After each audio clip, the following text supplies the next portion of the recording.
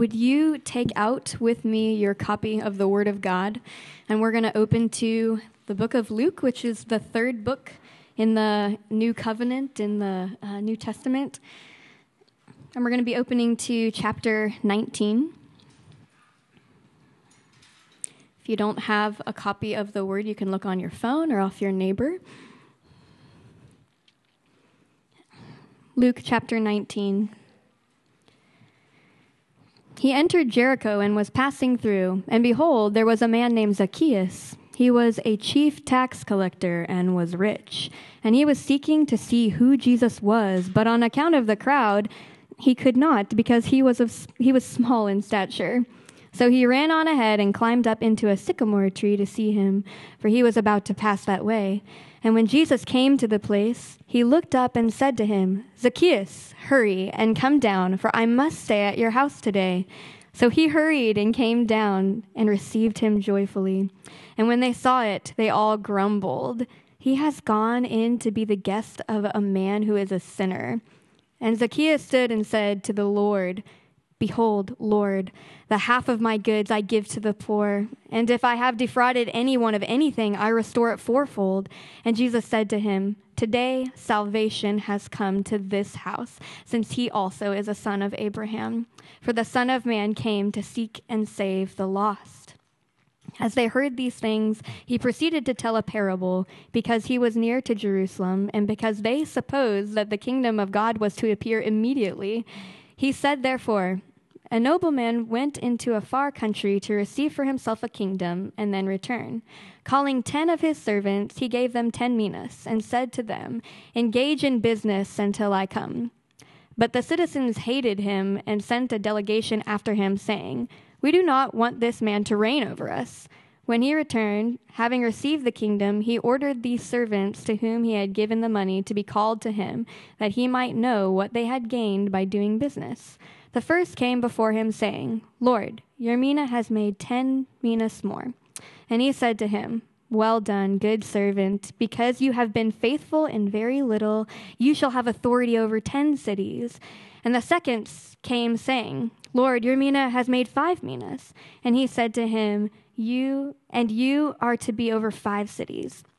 Then another came, saying, 'Lord, here is your mina, which I kept laid away in a handkerchief, for I was afraid of you, because you are a severe man. You take what you do not deposit, and reap what you did not sow.' He said to him, 'I will condemn you with your own words, you wicked servant. You knew that I was a severe man, taking what I did not deposit and reaping what I did not sow. Why then did you not put my money in the bank, and at my coming I might have collected it with interest?' And he said to those who stood by, 'Take the mina from him, and give it to the one who has 10 minas.' And they said to him, 'Lord, he has 10 minas.' I tell you that everyone who has, more will be given. But from the one who has not, even what he has will be taken away. But as for these enemies of mine, who did not want me to reign over them, bring them here and slaughter them before me." Thank you, Janelle. Well, this morning we continue our sermon series in the Gospel of Luke, and as we do, I want to begin by sharing with you an assignment that both of my older children were given during their senior year English class. And in this assignment, each student was given a philosophical question that they had to answer and give like a 10-minute presentation to the class, and then to be able to take some questions and dialogue with the class in regards to the question and their answer to this question. And so each student was given one of these questions. And so I don't have time to go through every question that was possible that students were given. But here's a sampling of the questions, of some of the questions that students were given that they had to answer. And so here's a few of them. How is happiness determined? What do you believe in? Are our lives determined, or do we have free will, or is it a combination? What does a meaningful life look like? Do you believe the universe is essentially random? If so, how does that affect your decision making? How can we determine what is good and what is evil? What is a life well lived? So then that's just a sampling. There's like 40 other questions. That's kind of a sampling of the questions that they were given. And as soon as I was going through some of those questions, some of you were thinking, I'm sure glad I'm not in that class, right? Yes, you're really glad you're not. But here's the kicker in all this, right? Remember, my kids are in public school. And so you can imagine some of the responses and some of the answers that were given to a lot of these questions. At the same time, though, I love, as a parent, especially as a pastor, I love these questions. I'm glad that they were asked these questions. It was so good with each of them to kind of sit around the living room and just talk out loud. Just kind of process through the specific question that they were given and to be able to talk through maybe some different ways that they could answer that question and what that might look like and how they could, what their presentation would look like and answer the question that they were given. And as we did that, for both of our kids, every single time, so we're processing through, just here's some different ways you could answer it and think about it and different angles you could take in answering those questions. Every single time, the answer, no matter what question each of our kids were given, the answer ultimately got back to Jesus. It always got back to Jesus. That no matter what the philosophical question was, that Jesus was the ultimate answer to every single one of these philosophical questions. In other words, what I mean by that is that if you believe that 2,000 years ago, God took on human flesh and came to live on this earth, and if you believe that He performed all these supernatural miracles, and if you believe that He substituted Himself on a cross in the place of sinners, and if you believe that 3 days later, He rose back to life again, and if you believe then days after that, He ascended back to heaven, and if you believe that one day then He's going to return back to this earth where He's going to judge and rule and reign and usher in His perfect kingdom forever, like if you believe all of those truths, if that's your understanding of like the world that you were born into, if that's your understanding in regards to the world in which we live, then that's going to affect like your answer to the question, what's a meaningful life? Or that's going to affect, if you really believe all of that about Jesus, that's going to affect your answer to the question of how is happiness determined? Where does good and evil come from? Why are we here? What is the meaning of life? If you believe all of that about Jesus, then how can that not impact and shape and inform the answer that you give to all of these great, big philosophical questions that people are wrestling with even today? That if you really believe all of this about Jesus, that it's going to radically shape, it's going to radically inform and impact everything about your view of the world and your understanding of the world and the purpose of the world and how you are to live in the world in which we live. And the reason I mention all of that is because that's what we're going to see within our two passages here this morning. That within our two passages this morning, what we're going to see is this. We're going to see why Jesus came, why Jesus is coming back, and why any of that matters for our lives today. In other words, we're going to see why Jesus came the first time, why Jesus came the second time, and we're going to see how the reality of His two comings then should radically alter, shape, inform, impact our view of the world and how we live in the world and why any of that matters for our lives today. And so let's begin by looking at this first question in regards to why Jesus came. And we see this specifically within this first passage here, this well-known passage of Zacchaeus. And what we're going to see here is this, when it comes to the question of why Jesus came. What we're going to see is, you can see it on your your handout there, that first bullet point there, is that Jesus came the first time to seek and to save the lost. So what we're going to see, look at verse 1 with me there in chapter 19. Luke writes this: He entered Jericho and was passing through. And behold, there was a man named Zacchaeus. He was a chief tax collector, and he was rich. So then, as we've talked about before, and as many of you know, tax collectors in Jesus' day, they were despised. They were some of the most despised and hated people in the land and on the face of the planet. And the reason for that is, there's a lot of reasons for that, but one of the reasons for that is because they would overvalue people's goods as they would pass through their tax booth or their toll booth there. They would overvalue people's goods and therefore tax them some exorbitant amount of tax. And then they would take the amount that they charged them that was over kind of the baseline amount, and they would pocket the difference for themselves. And as a result of that, then, how did the people view them? They viewed tax collectors as thieves, as robbers, as those who were stealing their money in order to make a profit and get rich off of them. Because that's exactly what they were doing. But not only that, they were viewed as traitors. Because the Jewish people were being oppressed and ruled by the Roman government. And so if a fellow Jew was serving as a tax collector, collecting taxes for the Roman government, then that tax collector was viewed as a traitor. And so then here you have Zacchaeus, viewed as, and this is not an overstatement, one of the most despised, worst sinners, one of the most hated people, social outcast, social outsider in the land. Look what happens next then in verse 3.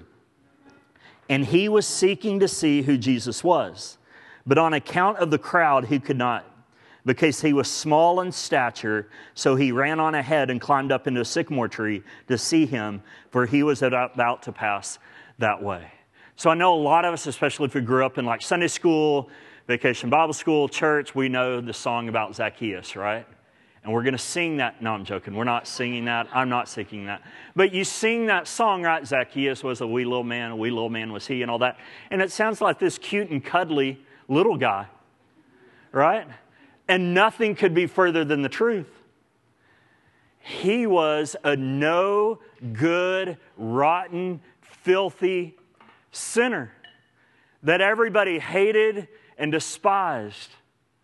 He was a traitor. He was a tax collector. He was a thief. He was one of the worst in the land. He wasn't just this cute, little, cuddly, wee little man that we like to sing about. But look what happens here. Zacchaeus, he's small, he can't see, he wants to see Jesus for some reason. Crowds are big, he's too short, so he can't see him. He runs to a sycamore tree, climbs up a sycamore tree in order to get a glimpse of Jesus. Look at verse 5 then, what happens next. And when Jesus came to the place, he looked up and said to him, Zacchaeus, hurry and come down, for I must stay at your house today. So in Jesus' day, being a guest of someone at their house or staying at someone's house was like a really, really, really big stinking deal. And the reason it was a big deal is because being the guest of someone was an act of fellowship. It was an act of, it symbolized their acceptance of you, their embracing of you, their identification with you. So put that together, right? Here we have the promised Messiah King. We've seen that through the first 18 chapters in Luke, right? The promised Messiah King. The Old Testament promise would come. Like the Holy One, the righteous one, the one who was sent from God himself to come and usher in God's kingdom. And you have this holy, righteous, promised Messiah King walking up to Zacchaeus and saying that he must stay at Zacchaeus' house. That he must stay at one of the worst sinners, the most despised, wicked sinners. He must stay at the house of a thief and a traitor, and he must stay at his house today. And that word must there, you might want to underline that or circle that there in verse 5. Like that word there isn't an exaggeration. That word must there isn't there by accident. Instead, like Jesus literally meant that. He literally means, I must stay at your house. I have to stay at your house. I cannot not stay at your house. I've got to do this. Which then begs the question, why? Like, why does Jesus have to, why can he not stay at his house? Why must he do this? Well, the answer to that question is found in the very last verse there within our passage, there in verse 10. Look there real quick. Here's why Jesus must stay at the house of this despised thief. For the Son of Man, talking about Jesus here, came to seek and to save the lost. So put all that together, right? That's why Jesus must stay at Zacchaeus' house. He has to stay at the house of a despised robber because Jesus has come to seek and to save what? The lost. Putting all that together, right? Zacchaeus is lost. Jesus came to seek and to save the lost. And therefore, Jesus must stay at the house of this man who's lost. Some of you might be here and you're like, lost. Like, what do you mean he's lost? Like he was headed this way and instead he went this way? Like, what do you mean? I mean, I've been lost driving around looking for a location. I couldn't find it. I was lost. But what's Jesus mean here? This man was lost. What he means when he says that this man is lost is that he means that he's wandered from God. That he's living in rebellion against God. He's living in rebellion to the commands that God has given to him, God's intentions for his life. And instead, he's made himself to be God. He's made himself to be the king of his life. And he's doing whatever he wants to do. And he's not living under the lordship of God himself. And Jesus is saying, that's the exact person that I came here for. That I came to seek and to save.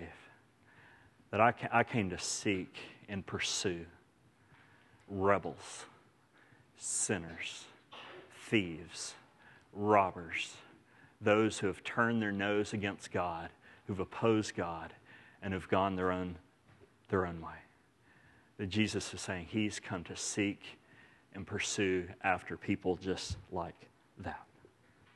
And the reason he's come to do that is he's come to seek after them. Why? So that he could save them. Which then begs the question, what do they need to be saved from? If the lost have wandered from God, they've rebelled against God and gone their own way, against God's commands, then what do the lost need to be saved from? Well, we've seen this all throughout Luke. They need to be saved from the judgment of God. They need to be saved from the wrath of God. In other words, because of their sin and rebellion against God, they're living under the wrath of God. They're living under the judgment of God. And Jesus is saying this is why he came. He came to seek, he came to pursue after the lost, and he came to save them. And the way that he came to save them is that he was going to walk 18 more miles to Jerusalem, and he was going to hang on a cross. And in hanging on the cross, he was substituting himself in the place of the lost so that he then could endure and receive the judgment of God and the wrath of God in their place as their substitute. That's then how he was going to rescue and to save the lost from the judgment that they deserve for their sins. What that means then this morning is this. If you're here this morning and you fall into this category of lost, if you're here this morning, you fall in this category, the same category that Zacchaeus is in. That you have wandered from God. You have rebelled against the commands of God. That you have thumbed your nose at God and said, I'm going to do my own thing. I'm going to live however I want to. And I'm going to be the God and the King of my life. If that describes you this morning, then listen to this. Jesus was born. Jesus came to seek and to pursue after people just like you.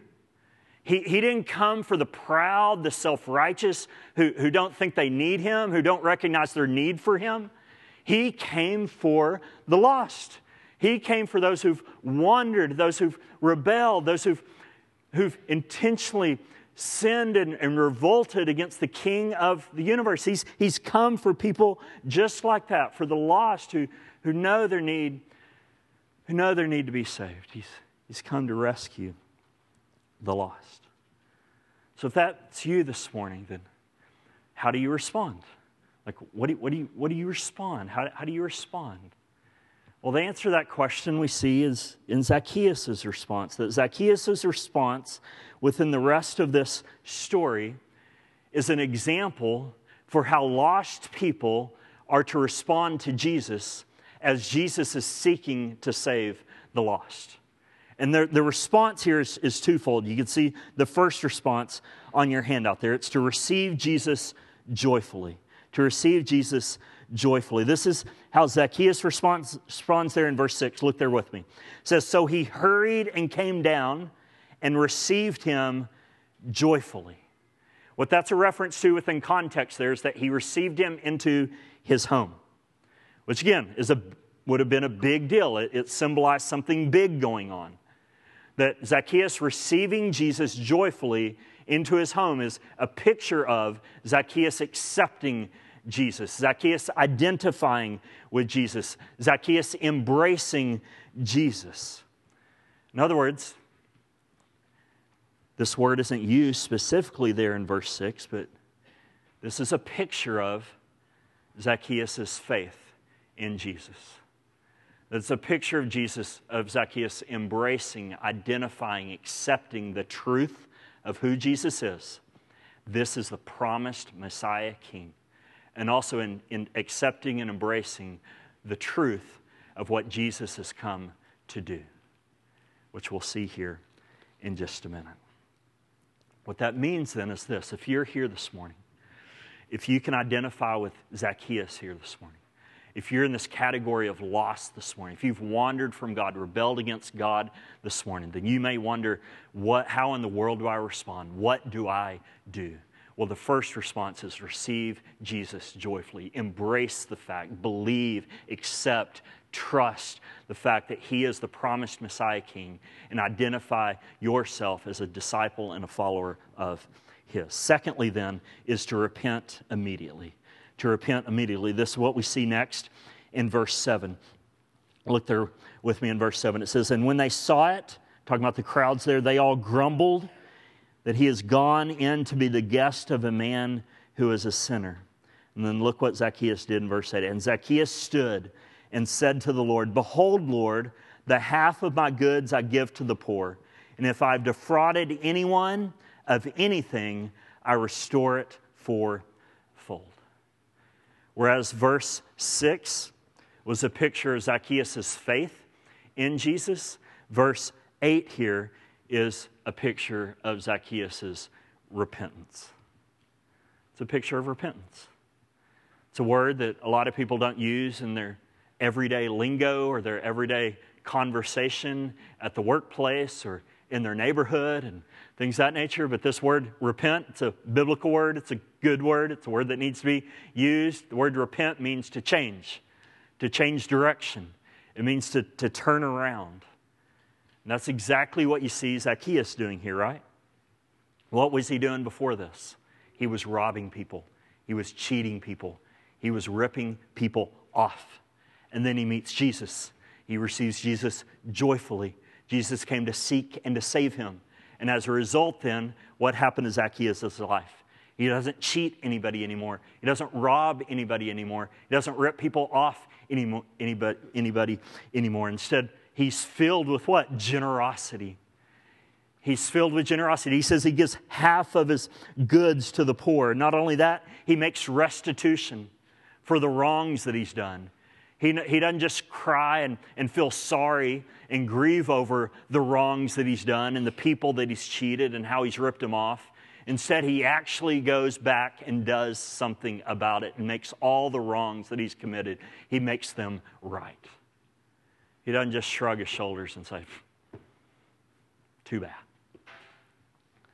Repentance means that you make restitution as best as you can, if you can, for the wrongs that you've committed against others. So there's this change of direction, right? There's this turning around that takes place in Zacchaeus' life. And this is a sign then of true biblical conversion. This is a sign of true biblical saving faith. That when a person receives, accepts, embraces, places their faith in Jesus to rescue them, their life is transformed. God works a supernatural miracle in their heart, and there's a change of direction. There's a turning around that occurs, particularly as it relates to your sin and your sin patterns and sin lifestyle. That you don't just continue in those and just tack Jesus along with that. Instead, if you embrace Jesus and encounter Jesus, there's a transformation that occurs in your life, and there's a change of direction and a turning around that occurs in your life. So how you once used to live, you no longer live like that anymore. Zacchaeus gave away half of his goods. He made restitution, and now he's generous, and he's given half of his stuff away, and he's doing it. There's a change that's occurred. And so as you think about in your life, two things. Number one is that if you profess yourself to be a Christian this morning, have you seen this change of direction? Have you seen this turning around that's happened in your life? If not, then I would say this. You can profess to be a Christian all you want, but if there's never been this repentance, this turn, this change, like we've seen in Zacchaeus' life, then the reality is you're really not a Christian. Because not only do Christians place their faith in Jesus as their Lord and Savior, there's also this evidence of repentance that's occurred in their life as well. Secondly, if you're here this morning and you're lost, and you're wandering from the Lord, and you're rebelling against His commands in these different ways as we've talked about, then receive Him joyfully this morning and turn and repent and change direction as it relates to your sin. Not only accept Jesus as your Savior, but also submit to Him as the Lord of your life. So that is, and when you do that, I almost got ahead of myself. Look at verse 9 then.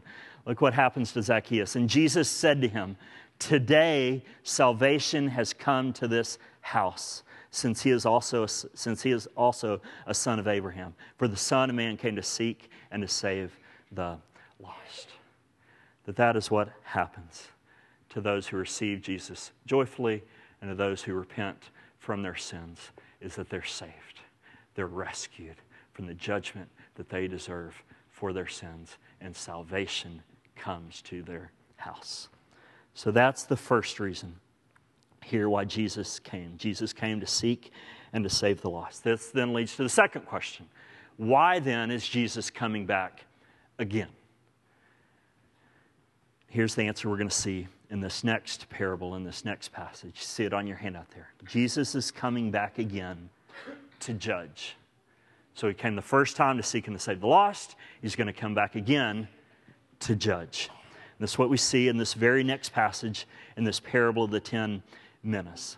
Look at verse 11 here in the parable that Jesus gives, starting in verse 11. Luke writes this: "As they heard these things, He proceeded to tell a parable, because He was near to Jerusalem, and because they supposed that the kingdom of God was to appear immediately."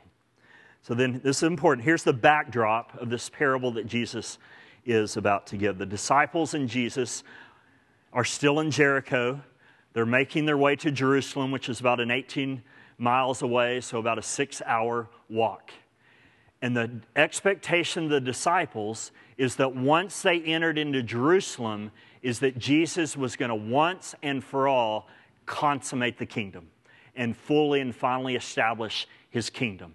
He was going to overthrow the Romans. He was going to be coronated and crowned as king. And He was going to usher in this great kingdom of peace and righteousness and justice that was going to last forever. So that was the expectation of the disciples. The only problem is that's not what was going to happen. Instead, what was going to happen is that Jesus was going to enter into Jerusalem. He was going to be rejected. He was going to suffer, and He was going to be crucified on a cross. And so the disciples are thinking glory, triumph, kingship, reign when they get to Jerusalem. And Jesus is thinking rejection, suffering, blood, dying. Two totally different things. Instead, as we've seen throughout the Gospel of Luke, Jesus isn't going to consummate his kingdom in his first coming. Instead, Jesus is going to consummate his kingdom in his second coming. Instead, Jesus is going to go to Jerusalem and he's going to die.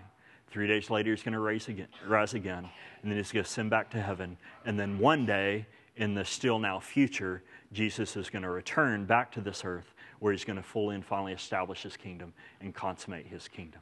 The disciples just had their timetable a little off by, I don't know, at least 2,000 years, maybe longer. We're not for sure. And so what Jesus does for his disciples then is they have this wrong expectation of what's going to happen in Jerusalem. And so what Jesus does for his disciples is he gives them a parable, which he always does because that's his answer to everybody's problem. Hey, let me just give you a parable. And so he gives them a parable. And the purpose of this parable is this. He gives them this parable so that they will know how to live as they wait for the consummation of Jesus' kingdom. He tells them this parable because they think they're going to get to Jerusalem and the kingdom is going to be fully and finally established. Instead, they're going to have to wait a long time until this kingdom is fully and finally established when Jesus returns. And so in the meantime, he tells them this parable so that they will know how to live as they wait for this final kingdom to come.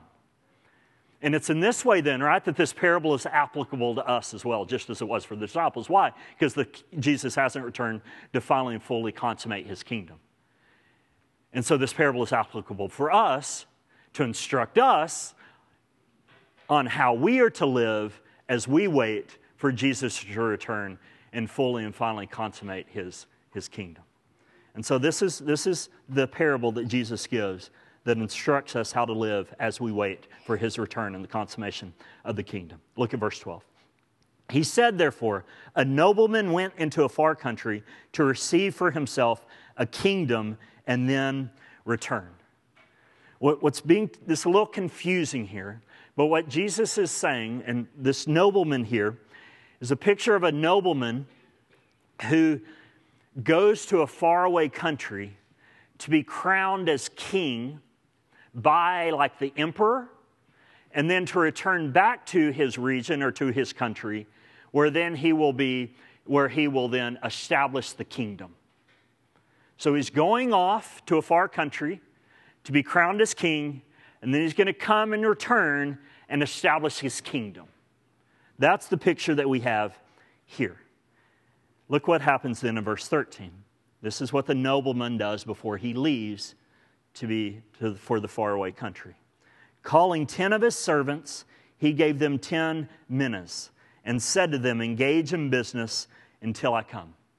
A mina here, and some of you can see this in your footnotes in the Bible, is the equivalent of like 3 months or 4 months worth of wages.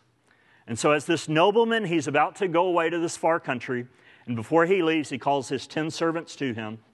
He gives each of them a mina, 3-4 months worth of wages, and he wants them to put that mina to work.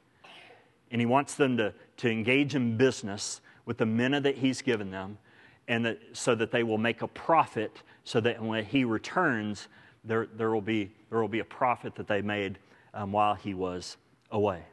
In verse 14 then, we see that not everyone is a big fan of this nobleman going out to this far country and becoming their king. And so look what they do there in verse 14. It says, but his citizens hated him. Talking about the nobleman. And so they sent a delegation after him saying, we don't want this man to reign over us. So the citizens travel to this faraway country and they beg with the emperor or whoever it's going to be that's going to crown this man as king, and they beg him, don't let this man reign and rule over us. Don't let him be the king. And so they beg him for that to happen. Unfortunately for the citizens, they don't get their wish. Instead, the nobleman goes away. He's crowned as king. And then look what happens there in verse 15 when he returns. When he returned, having received the kingdom, so he established the kingdom when he returned, he ordered these servants to whom he had given the money to be called to him, that he might know what they had gained by doing business. The first came before him, saying, Lord, your man has made 10 minas more. And he said to him, well done, good servant. Because you have been faithful in very little, you shall have authority over 10 cities. Think about that. He just gave them 3 months' worth of wages, and their faithfulness in those 3 months' worth of wages, he gives this one servant 10 cities to rule over.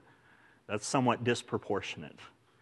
It's like, I'm giving you a few $1,000s, you do a good job. In return, I'm going to let you rule over 10 cities. Anyway, a little disproportionate. Verse 18, and the second came, saying, Lord, your mina has made 5 minas. And he said to him, and you are to be over 5 cities. So this nobleman, he returns, he calls each of his servants to him so he can evaluate and determine how faithful and obedient each of these servants were with the money that he gave to them while he was away. And so as we can see, the first 2 servants, they were faithful, they were obedient, they did exactly what their master told them to do. They put his money to work. As a result then, the master rewarded them. He said, you were faithful in this little responsibility I gave you. Well, I'm going to give you greater responsibility now. Here's 10 cities. Here's 5 cities that you're responsible for, to oversee and to rule over. In verse 20, though, you have a third servant that comes to share about what he did with the money that the master had entrusted to him. And look what he says there in verse 20. He says, Lord, here's your mina, which I kept laid away in a handkerchief, for I was afraid of you because you are a severe man. You take what you did not deposit and reap what you did not sow. So we have something different with this third servant, right? The first 2 servants, faithful, obedient. Master entrusted them money. They put his money to work. They were responsible with the task that they given him, and they made a profit. But not with this third servant, though. Instead, what he did? He hid it. He hid it. And the reason he hid it is because he said that his master was harsh and that his master would have stolen his money from him that he would have made. That his master would have taken advantage of him. And so he says he was afraid of his master, so he just hid his money. Look then at how the master responds to him there in verse 22. He says, I will condemn you with your own words, you wicked servant. You knew that I was a severe man, taking what I did not deposit and reaping what I did not sow. Why then did you not put my money in the bank, and at my coming I might have collected it with interest? In other words, do you see what's going on here? The master is calling the servant's bluff. He's saying, you're full of it. You're just making up excuses. You're saying I'm harsh. You're saying I'm severe. You're saying you're afraid of me. You're just blaming me for your unfaithfulness. You're blaming me for your disobedience. Because the reality is, within this story, what do we know about the master? He's far from harsh. He's far from being severe. He's far from being unjust. He's very generous to his servants. And so basically what he's doing here, he's calling his bluff, he's turning his servants' words around on him. And he's basically saying this, if you really believed what you said about me, if you really believed that I was really harsh like you said I was, if you really believe that, then the last thing on earth you would have done is hide the money. Because if you really believe that, and if I really was harsh, then yeah, that's the last thing you would have done. Instead, if you really believed I was harsh, then you would at least put the money in the bank so that it could draw a little bit of interest, so that when I returned, you would have had at least a little something to show for it. But you didn't even do that. And the reason you really didn't do that is because you really don't think I'm harsh. You really don't think I'm severe. You're really not afraid of me like you're saying I am. You're just justifying and rationalizing and making excuses for your unfaithfulness, your laziness, your neglect, and your disobedience. Look then at verse 24, what the master decides to do to this third servant. And he said to those who stood by, take the mina from him and give it to the one who has the 10 minas. And they said to him, Lord, he has 10 minas. That's kind of funny there. Look at verse 26. I tell you that to everyone who has, more will be given, but from the one who has not, even what he has will be taken away. So then, unlike those two other servants, the third servant, he doesn't see a reward of any kind. In fact, he doesn't receive anything. In fact, what he has is completely taken away from him. Look then at what happens to the citizens who opposed the nobleman earlier within this parable, and who didn't want him to reign as king over them. Verse 27, but as for these enemies of mine, meaning those citizens who opposed him, who did not want me to reign over them, bring them here and slaughter them before me. So then remember the purpose of this parable, right? Jesus is telling this parable so that we will know how to live as we wait for him to return, to come back and finally and fully establish and consummate his kingdom here on earth. That Jesus is like the nobleman here, right? He's in a faraway country right now, heaven. But he is returning one day where he's going to establish his kingdom. And when he returns, then it's going to return to judge us and hold us accountable for how faithful and obedient we've been with all the different responsibilities that he has entrusted to us while he has been away. The reality of that then has massive, huge implications on our lives and how we live today as we wait for Jesus to return and establish his kingdom. And there's two implications I want to touch on real quick, and then we'll be done. The first implication is this. It's that those who reject Jesus' kingship will be condemned when he returns. This is exactly what happened. Remember the citizens who didn't want the nobleman to be their king. They opposed him. They did not want him to reign and rule as king over their lives in their land. And so when the king returned, when the nobleman returned, what did he do to these citizens who opposed his reign and rule and kingship? He had them all slaughtered. He had every single one of them killed. Every single one of them who resisted and opposed his rule and reign as king over their lives, over their land. When he returned, he slaughtered them all. And the same thing's going to happen when Jesus returns. That every single person, if you're here this morning, you and every single person who resists and opposes Jesus as king, his reign and rule as king and his kingdom over your life. You oppose that, you resist that, you say no to that. When Jesus returns, he'll condemn you in judgment.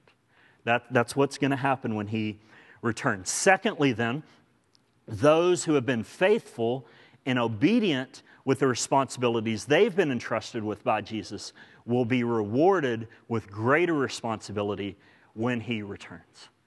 That raises two questions. The two main questions that people ask when they come to this parable. The first question is this. Tell me about this third servant. Like, does this third servant here represent a genuine, true Christian? Is this third servant representative of a Christian? Or is this third servant representative of a non-Christian? There's a lot, we could preach a sermon just on that, and you're like, don't do that, and don't worry, I'm not. But this, I believe, and I would say most scholars would believe that this third servant does not represent a true, genuine Christian. This third servant is representative of an unbeliever, of somebody who's not a Christian.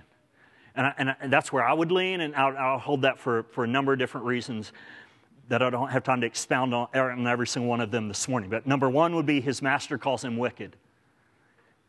Never in the Bible do you see a Christian being called wicked. Just unchristian. Number two, he's faithful and disobedient, which isn't a sign of a Christian. Number three, he doesn't receive any type of reward, which isn't true of a Christian. In Matthew's account, Matthew chapter 25, of a similar type of parable, that servant was condemned in judgment when Jesus returned.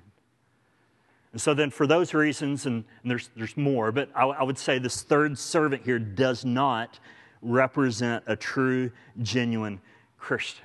The second question then is often asked here is this: what exactly are the faithful, those who are faithful with the smaller responsibilities that Jesus has given to us here on earth, what exactly is the reward that we're going to receive? What is that? For these two servants within the parable, they were rewarded with cities. And so, do I get a city? Do you get a city?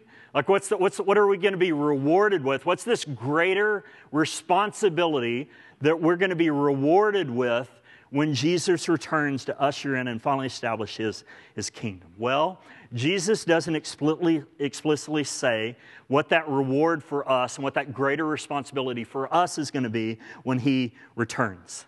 But I think if we understand this parable within the context of Scripture as a whole, I think we can have a pretty good understanding of what this reward is and what this greater responsibility is that we're going to receive as those who were faithful and obedient in the smaller things and the smaller responsibilities here on this earth. And the responsibility that we're going to receive and the reward we're going to see when Jesus returns, I believe, is very similar to the rewards that these two servants received within this parable. That they receive cities, that they're going to rule and reign and have responsibility over in the nobleman's kingdom. And I think same thing's going to happen for us.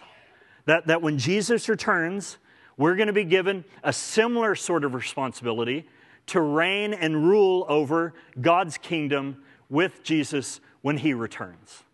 That's the responsibility that the responsibility we have now is the responsibility of being faithful with the money that God has entrusted to us, being faithful as a Christian husband, being faithful as a Christian single, being faithful with the job that God has given you, being faithful with your time, being faithful with the gospel, being faithful with ministry opportunities given you. And so we're faithful in these smaller things that God has entrusted to us. And therefore, as we're faithful and obedient in these lesser responsibilities that God has entrusted to us, then we reveal that we're true servants of the King. We reveal and give evidence that we're true, genuine Christians. And therefore, as Jesus returns then the greater responsibility that we've been given as we've lived out our lesser responsibilities of faithfulness, obedience in these lesser ways, roles, and responsibilities here on this earth, the greater responsibility then that we're going to be given is the responsibility of reigning and ruling with Jesus forever in his kingdom. And so then think about this, right? Real quick, and we'll be done. What this means for our lives today.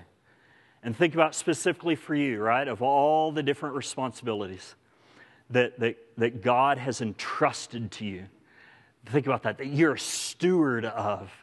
That God's entrusted to you today. Your job, your money, your spouse, your kids, your singleness, your friends, your relationships, your ministry opportunities, your time, your weekends, your education, your health, your faithfulness, obedience to God's command in His Word, God's commands in His Word, your interactions with people who don't know Jesus, your sufferings, your trials that you're walking through, the abilities and spiritual gifts that God has given to you, the gospel itself, this church, and the responsibilities you have as a member of this church toward one another. And you can keep going, but these are all responsibilities that you're a steward of, that I'm a steward of, that God has entrusted these responsibilities, these different roles to us. And this parable is teaching us that one day Jesus is going to return back, and we're going to give an account for how for whether or not we were faithful, for whether or not we were obedient, for what we did with these different responsibilities that God has entrusted to us. And so then think about some of those just in your life this morning. What some of those most kind of more major responsibilities might be that God has entrusted you with, that you're going to be held accountable for. And ask some of these questions. Are there areas or responsibilities that you've been negligent in? That you've been negligent in, that you've neglected, that you've tried to hide or that you've tried to hide from, that you've avoided? Are there responsibilities God has entrusted to you that you've been lazy in? Just ambivalent, lazy, going through the motions in? Are there responsibilities you've been entrusted with by God that you've used to serve your own selfish pursuits and desires? When you think about these responsibilities, do you see these responsibilities as stewardship? As responsibilities you've been entrusted with? To put them to use for the glory of God and the good of others and the health of the church? And that you're going to be ultimately held responsible for and have to give an account for. Or in other words, if Jesus returned today, what would he say? How would he respond if he evaluated your faithfulness and obedience to these different areas of responsibility he's entrusted you with? When it comes to this reward, I don't know if of reigning and ruling, the responsibility of reigning and ruling in Jesus' kingdom when he comes. I don't know if Kevin's going to get 20 cities and I'm going to get 3. Or if people are going to get different measures of responsibility within the kingdom. Or if that's just kind of the point, just kind of part of the story of the parable. Or if we're all going to get equal responsibility. I don't know exactly what that's going to look like. But I do know this.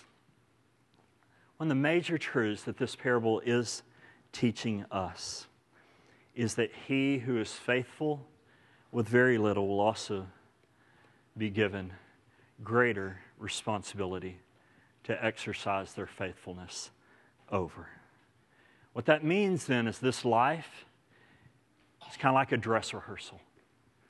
This life in many ways is kind of like practice for a greater stewardship that is to come. In this life, he's entrusted us with money, with relationships, with ministry opportunities, with other responsibilities that we're going to be held responsible for. But when he returns, he's going to give us a kingdom where we're going to reign and rule with him forever. And so then in light of that greater responsibility that we have that's coming when Jesus returns, let's work on being faithful stewards now in these smaller responsibilities and these smaller areas of life that he's entrusted to us. Let's be faithful stewards now in light of the greater responsibility and the greater stewardship that is to come. Let me pray for us. Lord, thank you for your goodness toward us, and thank you for your word and how you use it in our lives to remind us of why you came and to remind us of why you're coming again. And we pray all these things in Jesus' name. Amen.